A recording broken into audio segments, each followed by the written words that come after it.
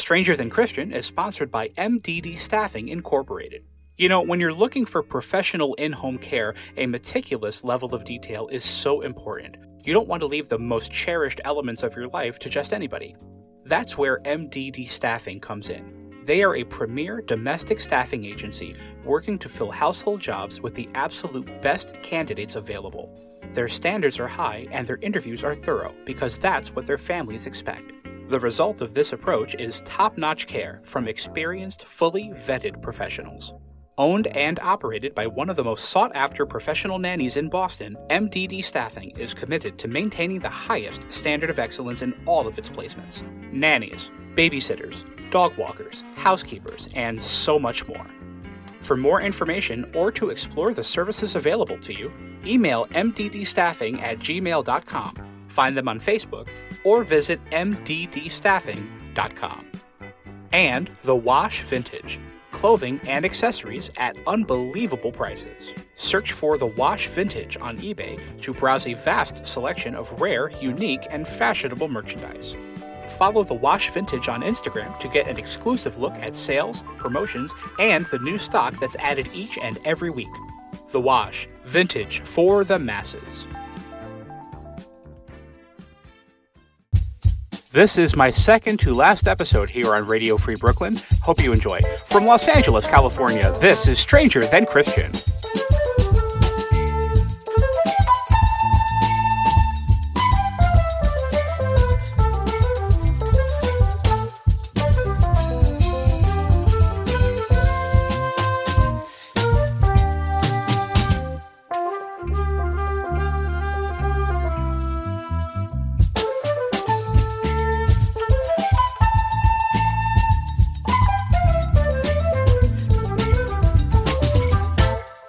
Good morning, good afternoon, good evening, wherever you are in the world. Welcome to another episode of Stranger Than Christian. My name is Christian Carrion. Hi. Valentine's Day went really well. I made a pizza from scratch. I found a recipe for a pizza dough that doesn't use yeast, and I added rosemary to it. And I did fresh mozzarella, a little bit of shredded mozz, some oregano, some basil, mushrooms, and oh my God, it just came out so good. And I'm so happy that I was able to make something kind of off the board for Valentine's Day for my wife because she was working that day. I love pizza. And talking about pizza with my friend Patrick last week from Connecticut reminded me how much I miss New Haven pizza. Lancaster pizza is okay. You know, in a pinch, I won't say no to it. But when you come from the undisputed pizza capital of the world, I mean, there's no question which one is better and which one I'd rather have. Thinking about New Haven pizza, and for anybody who doesn't know, New Haven pizza is characterized by this, it's brick oven. And so when you eat, for example, my favorite is Modern Pizza on State Street in New Haven, Connecticut. When you eat Modern Pizza, you get this like black sort of soot, and it's grease, and it's, remnants of the charcoal that's in the oven, and it's a very rustic, misshapen experience.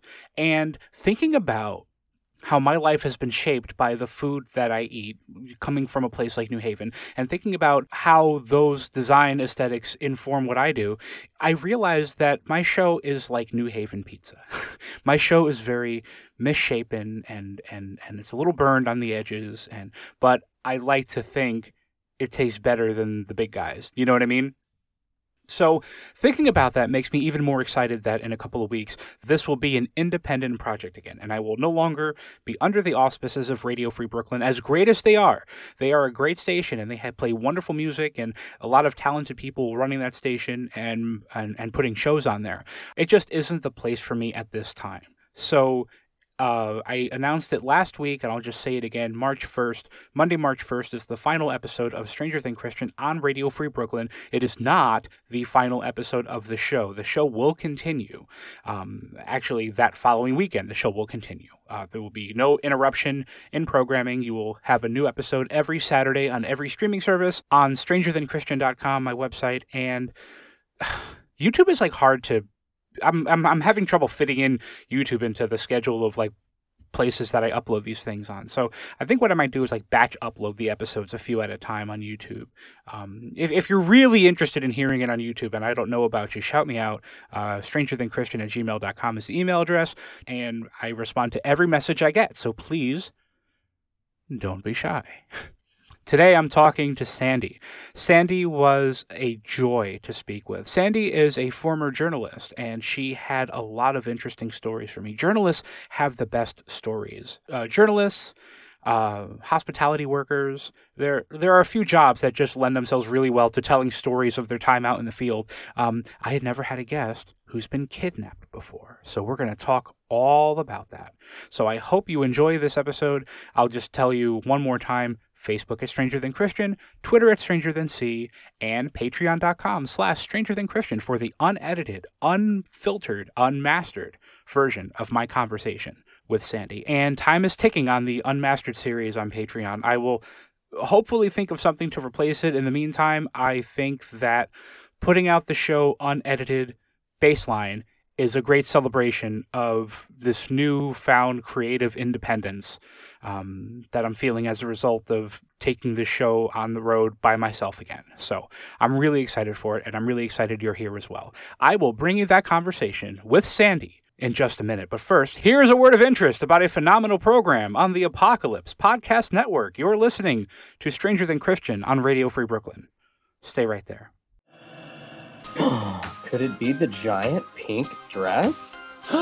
You didn't like a Jimbo outfit? How dare you? I know. Hi, I'm Mijan. And I'm Nick. I like to call myself a semi-drag race expert. And I've never seen it before. So join us on our podcast, Whispering Hunties, every week for drag race expertise. And the exact opposite of that. Either way, it's a geeky. Subscribe wherever you get your podcasts. Oh, okay. How could I possibly? Take your cute cats that keep walking all over you and making me wish that I had a pet. Sweet little and debris. Get out of this podcast. I need a door slam like right now as I throw you out of the house.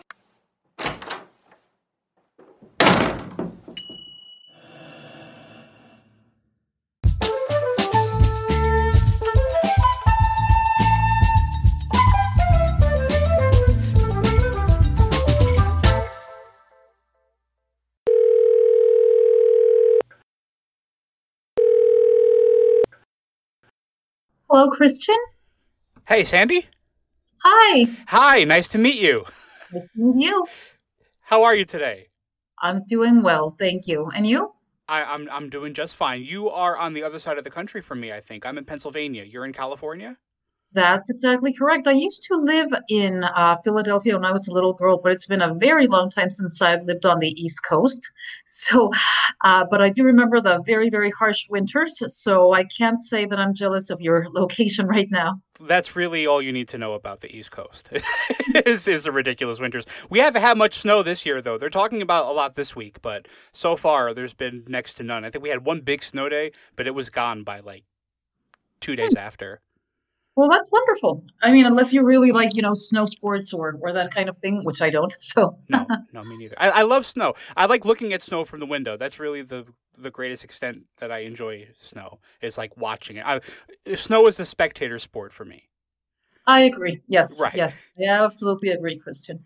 So I feel like I've talked to enough people at this point that I've realized that it's very rare to talk to somebody that's a native of California or a native of Los Angeles, which you are from as well, right? I am, surprisingly, I'm a little bit from everywhere. My parents were born in Mexico, but they're of different European descent. I have British ancestry, Italian ancestry, certainly Spanish, and of course indigenous. But I was born in Puerto Rico, like yourself. Oh, how great is that? Well, I wasn't born in Puerto Rico, but my family, I was the first generation born in America, but I am Puerto Rican, so that's wonderful to know. Interesting. Yeah. No, I thought you had been born there because I remember listening to a podcast recently where you were mentioning that you had been there, but I guess you meant that you traveled there with your family at some point, right? Rather than being born there. That's right. The only proof I have is a picture of me on a goat. I can't say I remember any ghosts. Well, I was only just a baby, so I wouldn't know. But yeah, interesting. Maybe the goat came with us. I don't know, but It's possible. It is possible. it is fine. Yeah, when you're that young, you just go along with whatever. Yeah. I'm going to Puerto Rico. Fine. That's funny. You don't ask for an itinerary or anything like that. So, what brought you to Los Angeles? Well, let me tell you, Christian, I lived in Mexico City for the longest of times, ever since I was like a young teenager up until a few years ago. While in Mexico City, I was an editorial coordinator for a major newspaper, and I was extremely passionate about that. I held that position for a little bit over 15 years, and it was something that I loved, Christian. I mean, I don't have any complaints about the time that I worked for that newspaper. However, when you work in media and very specifically in newspapers, there's really no time off. You're working 24 hours a day in many regards. There's simply like in many other lines of work, you can say, okay, so I'm a little bit tired. I think I'll just go home and I'll continue tomorrow. But when you need to keep up with the news cycle, there's just no way to do that. And I used to work maybe 14-hour days, 15-hour days, 16-hour days, which was fine because I was very passionate about that. But after several years, I felt that it was important for me to make a change in that regard. There were very specific reasons for that. And I thought, okay, it would be a very good idea to move to the US for starters, because firstly, I think that here, work days are a little bit more structured and there's less of propensity for people working like those extremely long hours. Right. Work day here, it's over by 5, so that's wonderful. And that is exactly my situation right now. I started on a totally different career path, also very fascinating, but I'm home by 6, so that makes a world of a difference, you can imagine. And now, what type of career had you moved to when you moved to America? So you were the editor of a newspaper. What do you do now? Well, it was quite interesting. I'm in a field now that wasn't even on my radar when I moved here because I didn't even know it existed, which is court interpreting. I had never done any interpreting, let alone I hadn't even been to a courthouse. I don't even recall seeing a courthouse from the outside, really. But it ended up being a field that I adore. I think I'm very fortunate that way. Often I hear people complaining about their jobs or saying that there are, pros and cons. But in my case, I feel that it was something that was perfectly suited to the things that I'm interested in, the skills that I have. So it just worked out perfectly. And the wonderful thing is that although it's a demanding career, it's full time, it does leave me enough time to do other things.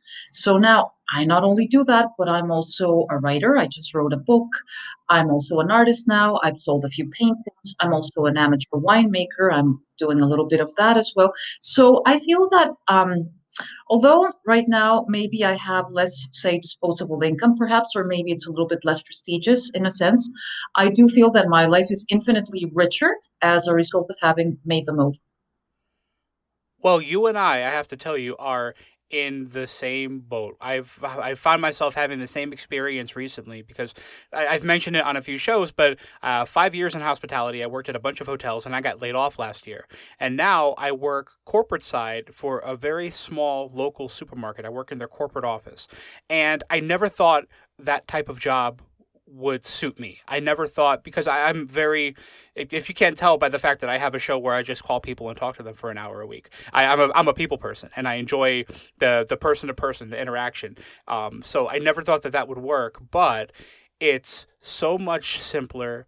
It's so much more. It's just a calming environment. I get to come home and, like you, do creative things that make me feel whole as a person and not just as a member of the workforce. And so, right, I also feel that my life has been greatly simplified, but yes, richer. That is the perfect word for it.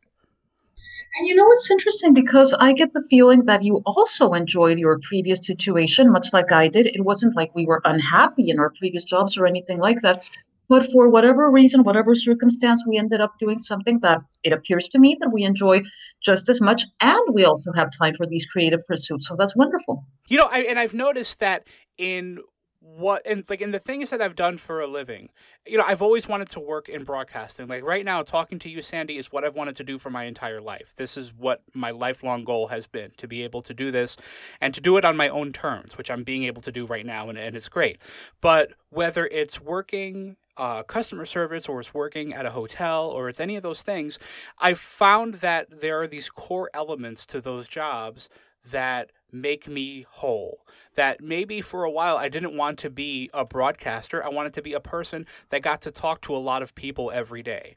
And those sort of base nutrients are being fulfilled in jobs like working at a front desk of a hotel or working at the customer service desk at a supermarket. That, as different as they are from what my ultimate goal was, I found that I was being nourished in that way with those jobs. So yes, I was happy doing those things. I think, Krista, that the reason we found happiness in this past year and recent years also has a lot to do with our overall mindset. I mean, if we were able to enjoy our previous jobs and focus on the aspects of the jobs that we liked best, it seems to me that both you and I are the kind of people that are focusing on the good rather than the bad. And that's very important because I see a lot of people complaining about their jobs, not even looking to see if there's any aspect of their workday that they might enjoy, be it the camaraderie, I don't know, the free coffee, whatever the case may be. It's just like, no, no, no, I hate it and my life is horrible. And that's really no way to live. I mean, regardless of the situation you might find yourself in, there's always some aspect that might be appealing. And if there truly isn't, you can build it into your work yourself.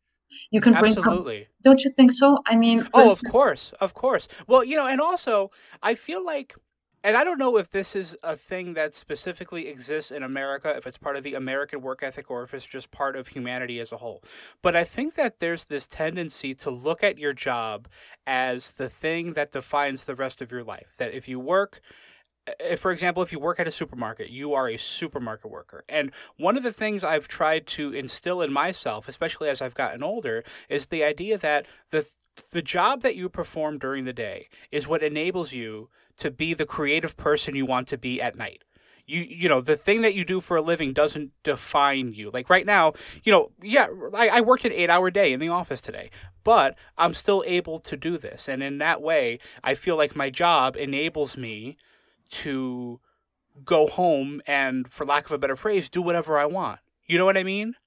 Oh, absolutely. But there's another thing. What I have noticed here in the States, unlike elsewhere, I have lived in other places, including South Korea. And what I think is very interesting about here in the States, Christian, is that a lot of the people that I have met, I would say most of them, if not all, they're kind of, regardless of their age, they're kind of like counting down the days to retirement. Like their work is such a horrifying thing that they cannot wait to be free from that. And that's also no way to live. I mean, I think that you should look into a career path that's certainly, I mean, it doesn't define you, absolutely not. And there are other things to be done throughout the day, but you also cannot have a 9 to 5 that is horrifying to you to the degree that you're thinking like only 20 years ago. No, no, that's awful. Right. Oh, yeah, that's a prison sentence. Yeah. Exactly. And nobody wants that. You should be happy during your downtime, and you should also be happy or find a career that you like. And if you cannot, and I know, I mean, the job market is tight. It happens. But no matter what job you might find yourself in, there's always something that you might enjoy about it. And you certainly focus on that. Or let's say that you feel that maybe your talents are not being used the way that they should. There's always a way to bring them into the workplace. You can speak with your supervisor. You can seek promotions from within. There are many things that you can do. I mean, definitely, nobody should suffer during their day-to-day job either. Of course. And it's cliche, but they say you find something that you enjoy and you'll never work a day in your life. I feel with the experience I've had in my life thus far, I feel like that's very, very true. Oh, absolutely. Even when I was doing editing in Mexico, yes, it here's the thing. I loved it. I can't say that I didn't. And the only reason or reasons that I decided to move here and make that dramatic shift was that there were certain personal things going on that forced me to rethink this. I had to experience the untimely death of my father, then the death of my brother, then a female friend.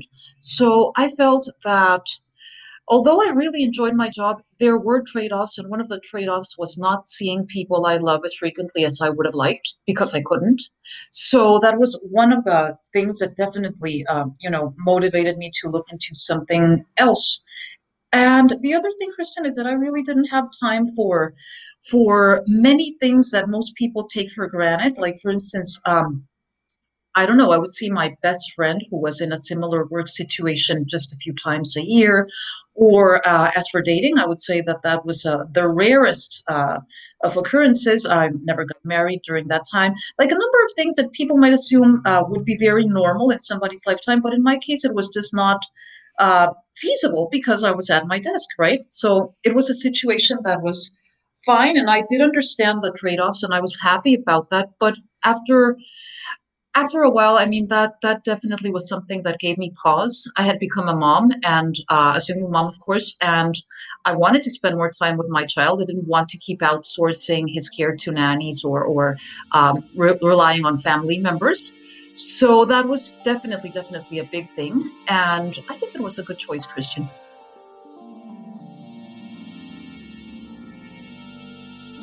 You're listening to Stranger Than Christian with me, Christian Carrion, on Radio Free Brooklyn. For more information or to apply to be a guest on the show, visit strangerthanchristian.com. New episodes air every Monday at 2 a.m. Eastern on radiofreebrooklyn.org and become available on all major streaming platforms the following Saturday. Subscribers on Patreon receive special benefits, including question submissions and unedited, ad-free versions of each new episode. Visit patreon.com/strangerthanchristian to help support this creative venture. Thank you.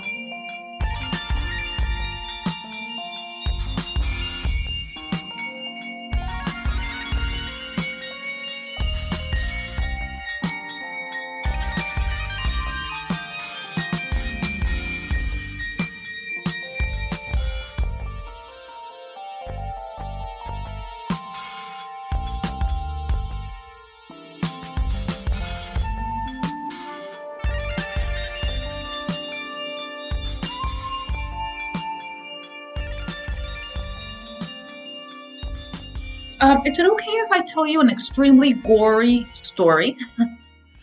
Please tell me the goriest story you have. Okay, so earlier this week, I was scrolling through my Instagram, and I came across this profile for this wrestler that was very popular in Mexico City in the mid-90s. He was this man from Canada. He called himself Vampiro Canadiense, or the Canadian vampire. He was very, very popular. He was also a nightlife fixture. He was like good looking, so he had all of these female fans and such, right?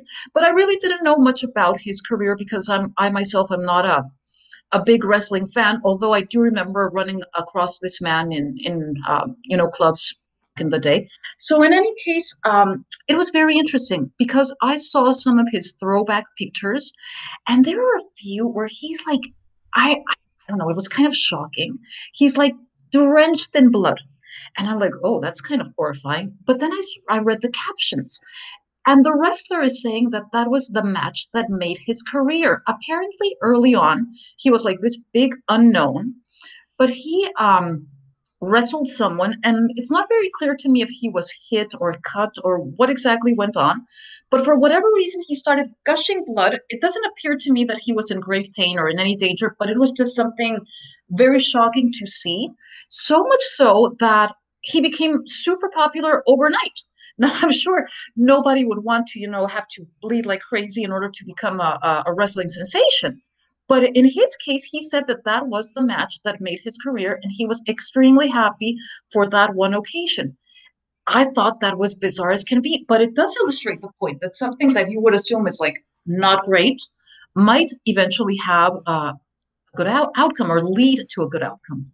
Absolutely. And in the case of wrestling, and I am not an expert on this by any means, but my wife loves wrestling. And Oh, she has told me that in underground or amateur wrestling, one of the and even in professional wrestling to a certain degree, one of the things they do is they will hide a piece of glass or something small or sharp, like a little razor blade or something. They'll hide it in their wristband so that when they get hit, they can quickly nick their forehead and bleed. And that creates the illusion of I mean, it's not an illusion. They're actually bleeding, but they will do that for show. that is very interesting. I never would have thought, but in this case, it's very clear that the wrestler uh, enjoyed that match. I mean, I don't know if he Right. was like, I don't know if it wasn't painful or what, but he said that it really did make his career, and he was hugely popular. He was also a TV star. He was a public figure. He was very, very popular. I recall. I don't remember seeing any of his matches because I'm not into wrestling, but he was very popular. And right now, actually, I think he has a new documentary about his life and his career in Mexico City, and I think he also has a podcast himself these days. But isn't that interesting? I mean, just something that you would never think would lead to making someone's career. And, well, there you go. It's amazing what a little bit of blood can do, you Exactly, know? or a lot of blood. I, or a lot, right. Yeah. I wonder if you could speak to me about, you know, going back to what I was talking about, the differences or the similarities, the commonalities between broadcasting and hospitality, and that between those two worlds, I found this common thread, which was the ability to talk to people from all over the world and to do that on a regular basis and get paid for it. I wonder if you could speak to me about the commonalities between the world of journalism and the world of professional interpreting. Are there values or goals or elements that those two professional worlds share? Let me tell you, it's interesting that you should say that. Let me go back a little. Before I actually became an interpreter, but after I had already moved here, I did need to support myself in some way. So, what I did during that time period is I translated books. I translated a bunch of books, Christian, maybe like 30. It's very, very, very draining activity. It's very difficult. It's very rough on the body, strangely, even more so than on the mind. It could lead to carpal tunnel and whatnot. It's just something that's very hard on you, but it's quite fascinating. So I found that translating and interpreting are not similar. Editing and writing is exactly like translating because translating requires you to be a writer. You cannot be an efficient literary translator unless you're a writer and an editor. So I think those two are very much in line. However, interpreting is like a separate animal. Sometimes I do hosting or I work as a video presenter. Occasionally, I'm also a professional speaker, and I would say that interpreting is more in line with that kind of thing. It's in line with acting. It's in line with improv. Interpreting is very much performance art. Whereas translating is exactly the same experience as writing or writing and editing, because you do edit as you go along. So it's interesting. Right. And I was going to say that I'm sure that in terms of translating, you have to edit on the fly, which is the reason why Google Translate, I'm sure, hasn't replaced professional translators, because you can just throw something into Google Translate and it'll come out translated, but there's no real finesse to it. There's no care taken for the context or the grammar, the punctuation, things like that, which is where people like you come in. Exactly. And certainly things such as maybe something is meant to be humorous, or maybe there's an acronym, or maybe something is poetry. And these are things that machines can certainly not do at this stage, maybe in the future, but not right now. But it is interesting because a lot of people believe that translating and interpreting are pretty much the same. And let me tell you, it's a totally different experience.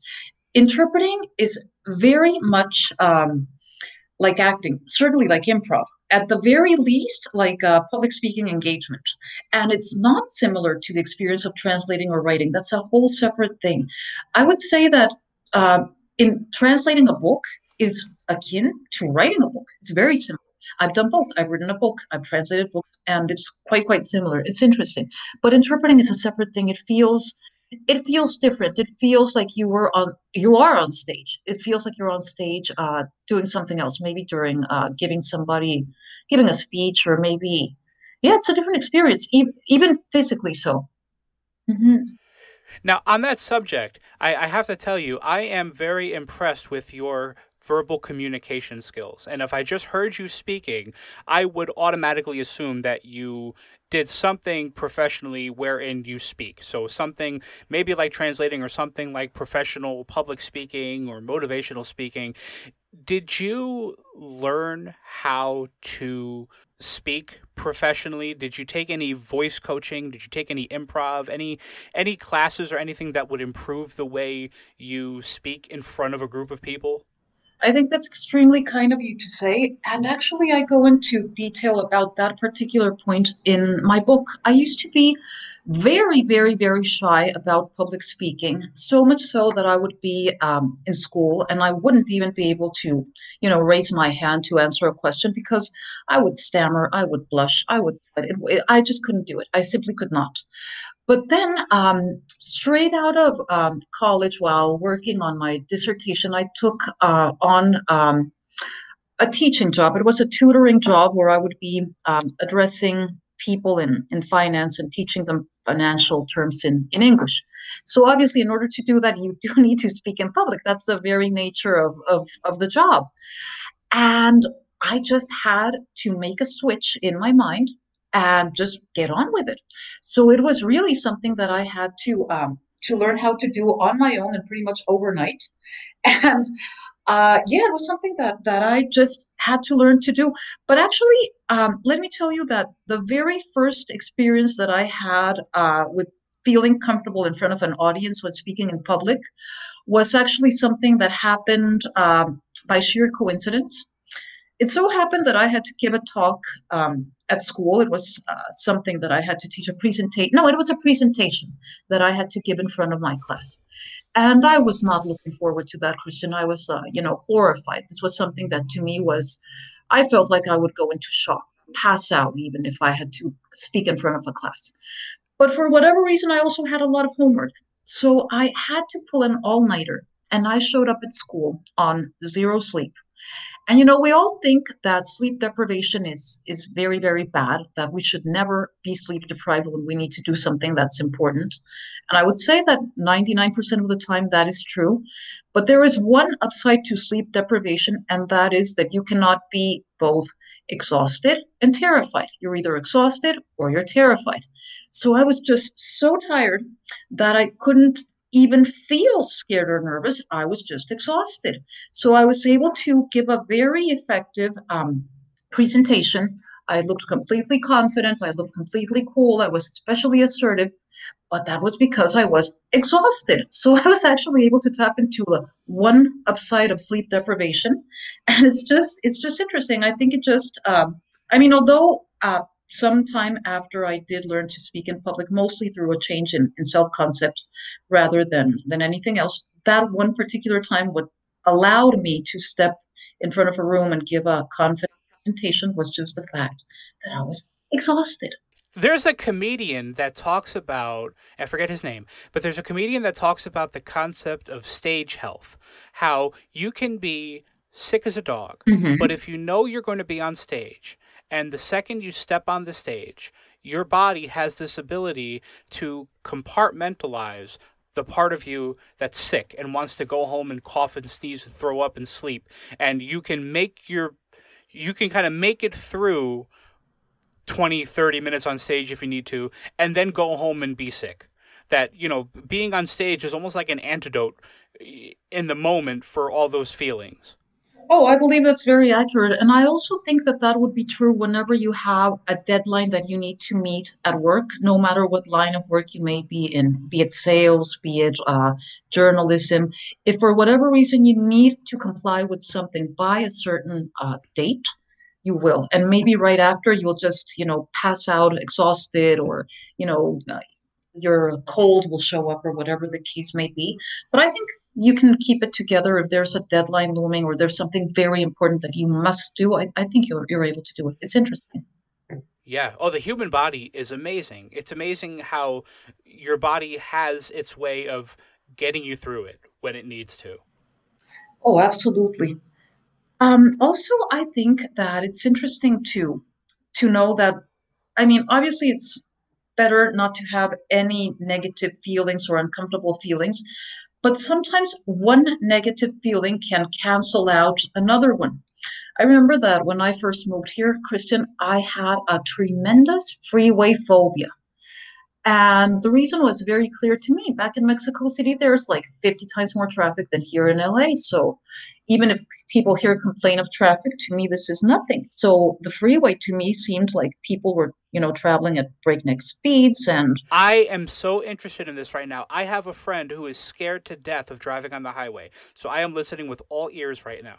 well, let me tell you, it was very, I just couldn't. I couldn't. The moment I tried to get on the freeway, I would start almost having a full blown panic attack. I just couldn't. So I just didn't. That's what I did for the first couple of years that I lived here. I would just take surface streets.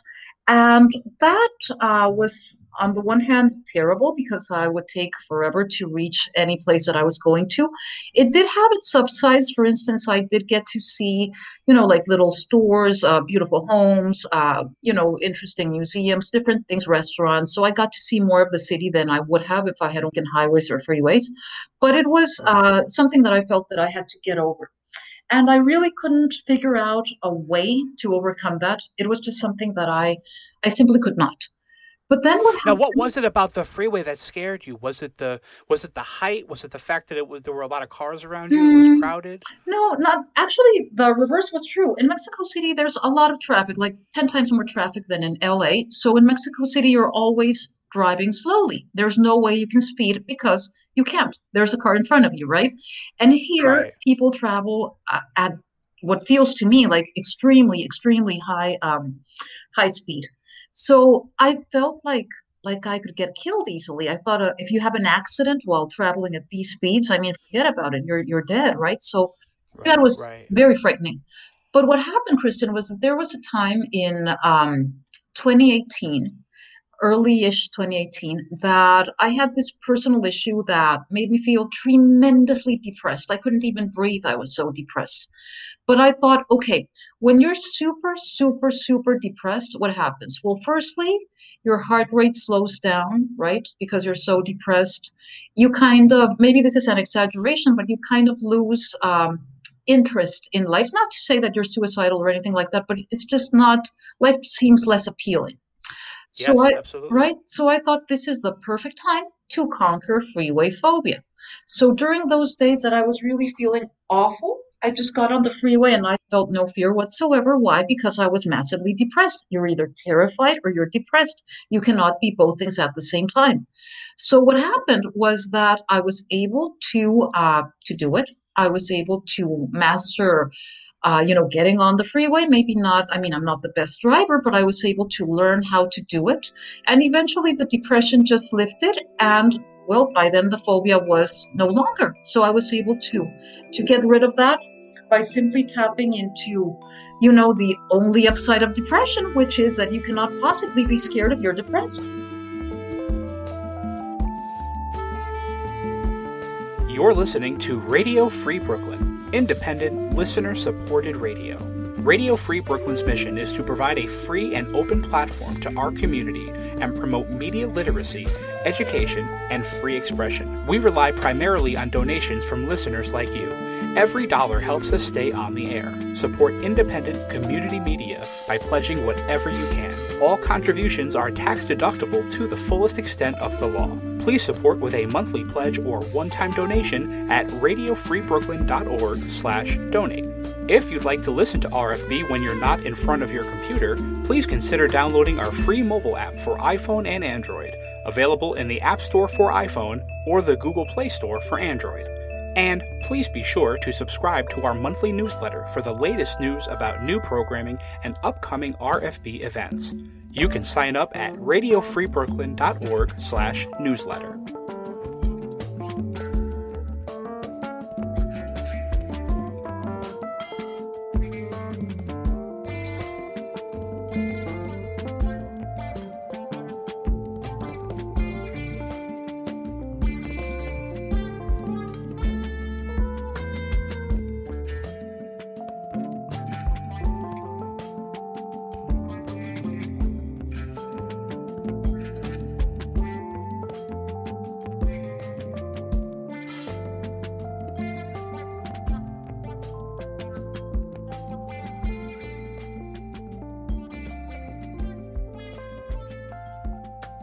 working as a journalist in Mexico. Mm-hmm. Now, I don't know a whole lot about the journalism industry in that country. I do know that I've read many stories about how the drug cartels in Mexico like to flex their power or otherwise try to scare journalists in the area that are looking to cover the activities of those cartels. Is that something that you or the company that you worked for ever had experience with? Well, I think that definitely not personally, because I was in charge of what is called soft news, which involves things of another nature. It involves entertainment, it involves health, it involves architecture, certain types of business, environmental issues, and such. So I would personally not have been involved in anything of that nature. Also, the type of newspaper that my newspaper was, and the people who it was aimed towards, did not lend itself much to that kind of thing. However, that is very real. It's very, very real. And I think that here's the thing. To me, that is a big problem in Mexico, but that is not the main problem in Mexico. The main problem in Mexico, to me, has not even been addressed internationally, perhaps because its ramifications are not as felt worldwide. But to me, the main problem or the main social problem is femicide, which is the killing of women based on nothing but their gender. I mean, a lot of women are killed every day in Mexico as a country, and there are very specific places where that happens more and more often. And it's very unclear as to why this happens. There was a time in a few years back where in this city called Juarez or Ciudad Juarez, a lot of people were being killed. Women. For the most part, these were women working in factories. For the most part, these were women that were very, very poor, destitute, probably without any families. So they were easy targets. But again, it was never very clear as to who was doing the killing. Was it ritualistic? Was it snuff films? Was it some kind of a satanic thing? It's very unclear. It never was cleared up, and I don't believe that there was much progress in figuring out what was going on. And in more recent years, this has been going on another level. It's not so much women that are, you know, that don't have a family or anything. It's mostly younger girls with a certain physical similarity. Mostly, let's say, young professionals, but not very established. Let's say lower middle class, and it's one after the other. And to me, that's very concerning. It's not very clear as to why, who, why. And the blanket explanation is that a lot of women are killed by boyfriends and husbands. And I don't say that that's not true. I mean, surely that can be true in any country. But no, I think it's something else. I mean, it's obviously something else. And that's very concerning. And the very fact that no real leeway has been made as to clarifying what's going on leads me to believe that there's some kind of cover up by somebody in some circumstance on a very high level that nobody understands. So certainly, I mean, there's something going on. If somebody were to be covering that up, what would that person or that entity stand to gain from that? That's the thing, because I'm not very clear on why it's even happening. I mean, who is doing the killing? Obviously, it's not one individual. It's not one lone serial killer. Of course not. It's something bigger.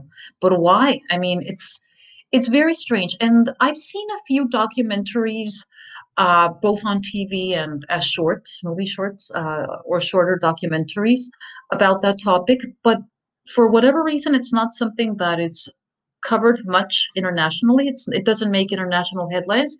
And even within Mexico, I don't think it's necessarily the main focus. However, there was before COVID, right before COVID broke out in early 2020, there was one specific day. It was the 9th, what was it? 9th, February 9th, where women across Mexico decided to do this special campaign, which would require all of them to stay home, not contribute to the economy in any way, by which I mean no shopping, no working, no nothing, no internet, nothing, so that their absence could be felt, so that country could see what would happen if they were all to die or disappear. I mean, certainly that's a very dramatic statement, but it got overshadowed by COVID, which broke out just a few days after.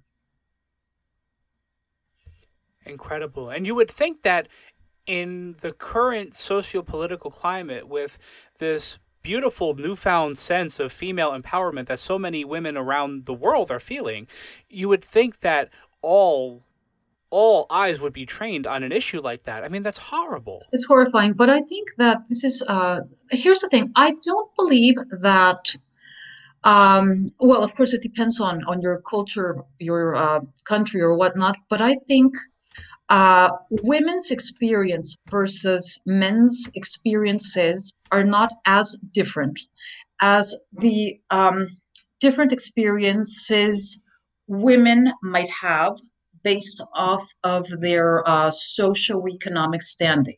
So, for instance, I would say that my personal experience would be very similar to that of a man of my same, let's say, academic level or whatnot, much more so than that of a woman that's, I don't know, an heiress, a millionaire, or a poor woman living on the streets, is what I feel. And many of these people that are being taken and killed, perhaps, I mean, they're not. Perhaps there's not as much interest in what's going on with them as there would be if they were more prominent in society, I think. It's horrible. It's And, horrible. it makes me feel like I wish there was something I could do. What could a person do other than amplify messages like this and letting people know, hey, this is a thing that's going on in the world? What, in your opinion, is something somebody could do that maybe someone who feels far removed from a place like Mexico? The thing is that even when you're there, it does feel far removed because it's not your buddies, it's not your friends, it's not your coworkers, it's people in other specific cities. It's very hard to say. My mother and also my brother have worked in different government agencies and fields where they touch upon those issues and also on human trafficking, which is a big international problem. But it's very similar to what I'm describing is very similar to international human trafficking. It happens under our noses and we're not aware. We just don't know. I mean, I'm pretty sure that in any city here in the US, there's people that have been trafficked and we have no clue. We don't see them. We don't notice them. It's just a thing. It's very strange. It's not like you say, but it has to be people in a remote place. Maybe they're in another country, different city. No, they're right there. You just don't see them. Right. It's very, but the thing is that it's very hard to, I have no idea how you could stop that. I mean, it's something that is just making people aware of the fact that it exists and just keeping your eyes open for things that might look strange. And sure enough, sooner or later you find things that are not normal. And I mean, of course, a light should be, placed on that, right? Sure. Now, as a woman in Mexico with a journalistic voice, regardless of the type of newspaper you worked for, was there any implicit danger in the idea of you amplifying this voice or bringing attention to this problem? I personally don't think so, although I have to say, like full disclosure, that I was a victim of crime in Mexico, but that I wouldn't want listeners to assume that it's in any way like this dangerous, horrible place. That's not the case at all. Mexico City specifically is the city with the most museums in the world, tied with London. That's one thing. It has beautiful places, great nightlife. The people are wonderful. It's a very glamorous city. However, my own personal experience was that I personally was a victim of crime. I was held up at knife point and gunpoint, but that was not a function of being a journalist or a woman. It was just a function of being in the wrong place at the wrong time, really. What was the place? How did that happen? And if you want to talk about it, if not, I will cut right here. Oh, absolutely. No. It's not a problem at all. Actually, this was before Uber, so it was still taxis. And it was a while back. It was in the, I think it was in the late 90s or early, yeah, it was in the late 90s. So what happened was that a friend of mine and my date, we were going to go to a party, but for whatever reason, we weren't going to drive, so we took a taxi. And all of a sudden, at a stoplight, two men step into the car, and that was a guy with a gun and a guy with a knife. So they did something that now is kind of, well, I mean, if it had happened more recently, I would have understood that they were not planning on killing us, just robbing us. But at the time, this was not something that we understood. This is something that is called secuestro express or express abduction or express kidnapping, where the kidnappers have you close your eyes and they're very menacing and they're very threatening and they keep telling you that they're going to kill you. And of course, they take all of your belongings and then they want your PIN for the ATM. And they go to ATMs and they clean out your account. And because there is a cap on how much money they can withdraw that particular day, they keep you with them until the following day so that they can get some more money. And that's exactly what happened. So here's the thing, it was terrifying, especially because these guys kept saying that they were going to kill us. And in fact, once the car stopped, after they had robbed us blind, they said that we should step outside because they would shoot us once we stepped outside. So it was like, okay, now this is horrible. Like, do I stay inside the car? Well, that's awful. Do I step outside of the car? That's also awful. Now, clearly, they did not kill us or anything. They just drove off. So we were spared, basically. But it was terrifying. However, I wouldn't say that that should put people off of the country or the city. That was just my personal experience. I wouldn't say that that is the norm or anything like that. And I mean, I lived there for a very, very long time, and that was, I mean, one specific incident, right? So that's not necessarily the norm, but it was my experience, and that was also one of the reasons that I felt that I would be more comfortable here because I was getting a little paranoid, but that's just in my own head. It wasn't necessarily based off of real stats or any real danger, I think. Well, I agree that it's probably no more the norm in Mexico as it is in a place like New York or Los Angeles, but at the Right. same time, God bless you and your attitude regarding having survived this thing. I don't know, I don't know how long it would take me to get over something like that happening to me, or God forbid, my wife, or that's incredible. I've never heard of anyone going through something like that. Well, it was quite horrifying, but the thing is that it also gives you a better appreciation for life. I mean, certainly. I mean, you never know. I mean, life is just so fragile that you really need to relish every moment that you personally are alive or that you are with your friends, with your family, certainly your spouse. Absolutely. I mean, it does give you a better appreciation, that's for sure. I'm sure it does, and I'm sure that's covered in your book to some degree. Yes, Please absolutely. tell me, Especially tell because, me the name of your book. I don't think in any of this conversation you've mentioned it. I want to hear about your book. oh, okay. So the title of the book is Choose to Prevail. And the idea behind the book is prevailing over whatever it is that is causing you grief, be it a large problem, such as, well, the death of a loved one, or something very minor, like a minor annoyance, or being stuck in traffic, or somebody blocked you online, minor things. So I think that be it a big problem or a small problem, often it can be overcome by reframing it and also by taking very specific practical steps. And that's pretty much the idea behind the book. What a useful book. And I feel like the world's output of grief in the past year has been so much significantly higher that I'm sure a lot of people now more than ever need the message of a book like that. Thank you so much. I hope that that is the case. I wanted to certainly not all of it focuses on something as dramatic or as overarching as COVID, although it is addressed. I also mentioned things that might be smaller, like maybe people having insecurity about their physical appearance or the way they come across when speaking in public, or just the fact that many people are overly self conscious. So it's a little bit of everything. It does cover the larger issues and the smaller issues. And my intention is that the reader walks away feeling a greater sense of peace and a greater sense of confidence, basically. And where can listeners get it? Is it on Amazon? Yes, it's actually available in even more places than I expected it to be. It's on Amazon, it's on Barnes& and Noble, it's on Target.com, Walmart eBooks, smaller independent bookstores like the Book Baby Bookshop, and I've even seen it on eBay Australia. So, I mean, it should be easy to find. Wow. That's awesome. Yeah, thank you. Fantastic. Well, I hope everybody goes and gets a copy of it. Thank you so much, Tristan. You're a sweetheart. Hopefully. I hope they do. Thank you for having this conversation with me and sharing everything that you shared with me. I feel like I've heard some amazing things from you, and I feel like I've gotten to know you. I'm glad we're not strangers anymore. I agree. Thank you. Thank you so much. Have a good rest of your evening. Stay safe. Good luck with the book and work and everything in your life, everything creative, everything. Just good luck with everything. Thank you, Christian. You're welcome. You have a good evening. All right, Sandy? Alrighty. Bye. Thank you so much. Bye-bye.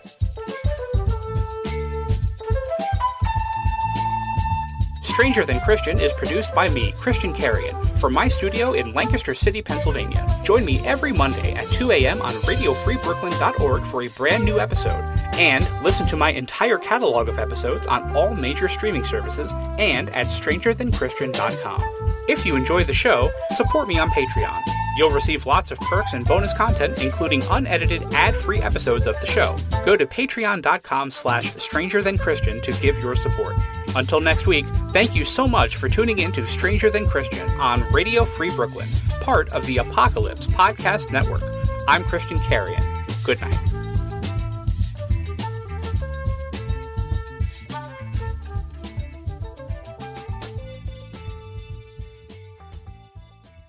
If you live in New York City and run for either fun or exercise, here's a way to learn something about the city while you're getting in your workout. City Running Tours is now offering neighborhood running tours designed with locals in mind. New York City takes pride in the diversity and character of its neighborhoods, and these unique running tours offer an opportunity to learn the history of a neighborhood and get personal recommendations from your guide. Choose from tours of 23 neighborhoods, including the East Village, the Upper West Side, Bushwick, Long Island City, and Roosevelt Island.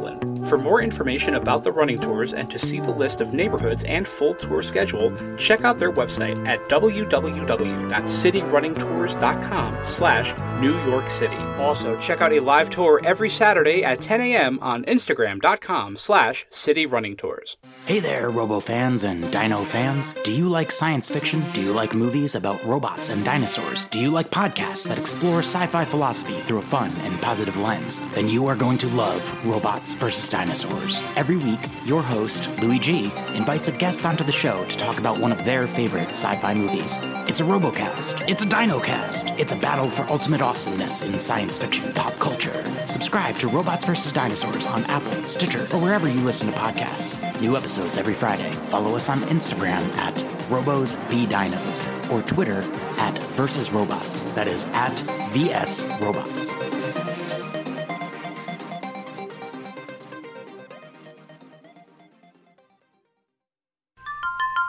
Hot Goss with Trash Comedy is the podcast where we trade sweet, sweet facts like they're dirty little pieces of gossip. We're a New York-based comedy team, and we're joined each week with a funny, delightful friend. After each person shares their fact, we rate those facts from, oh my god, that's not hot, that's as cold as the coldest ice you've ever seen, to, oh my god, that's so spicy, my mouth is gone. So if that made sense to you, then please join us on Mondays, wherever you get your podcasts.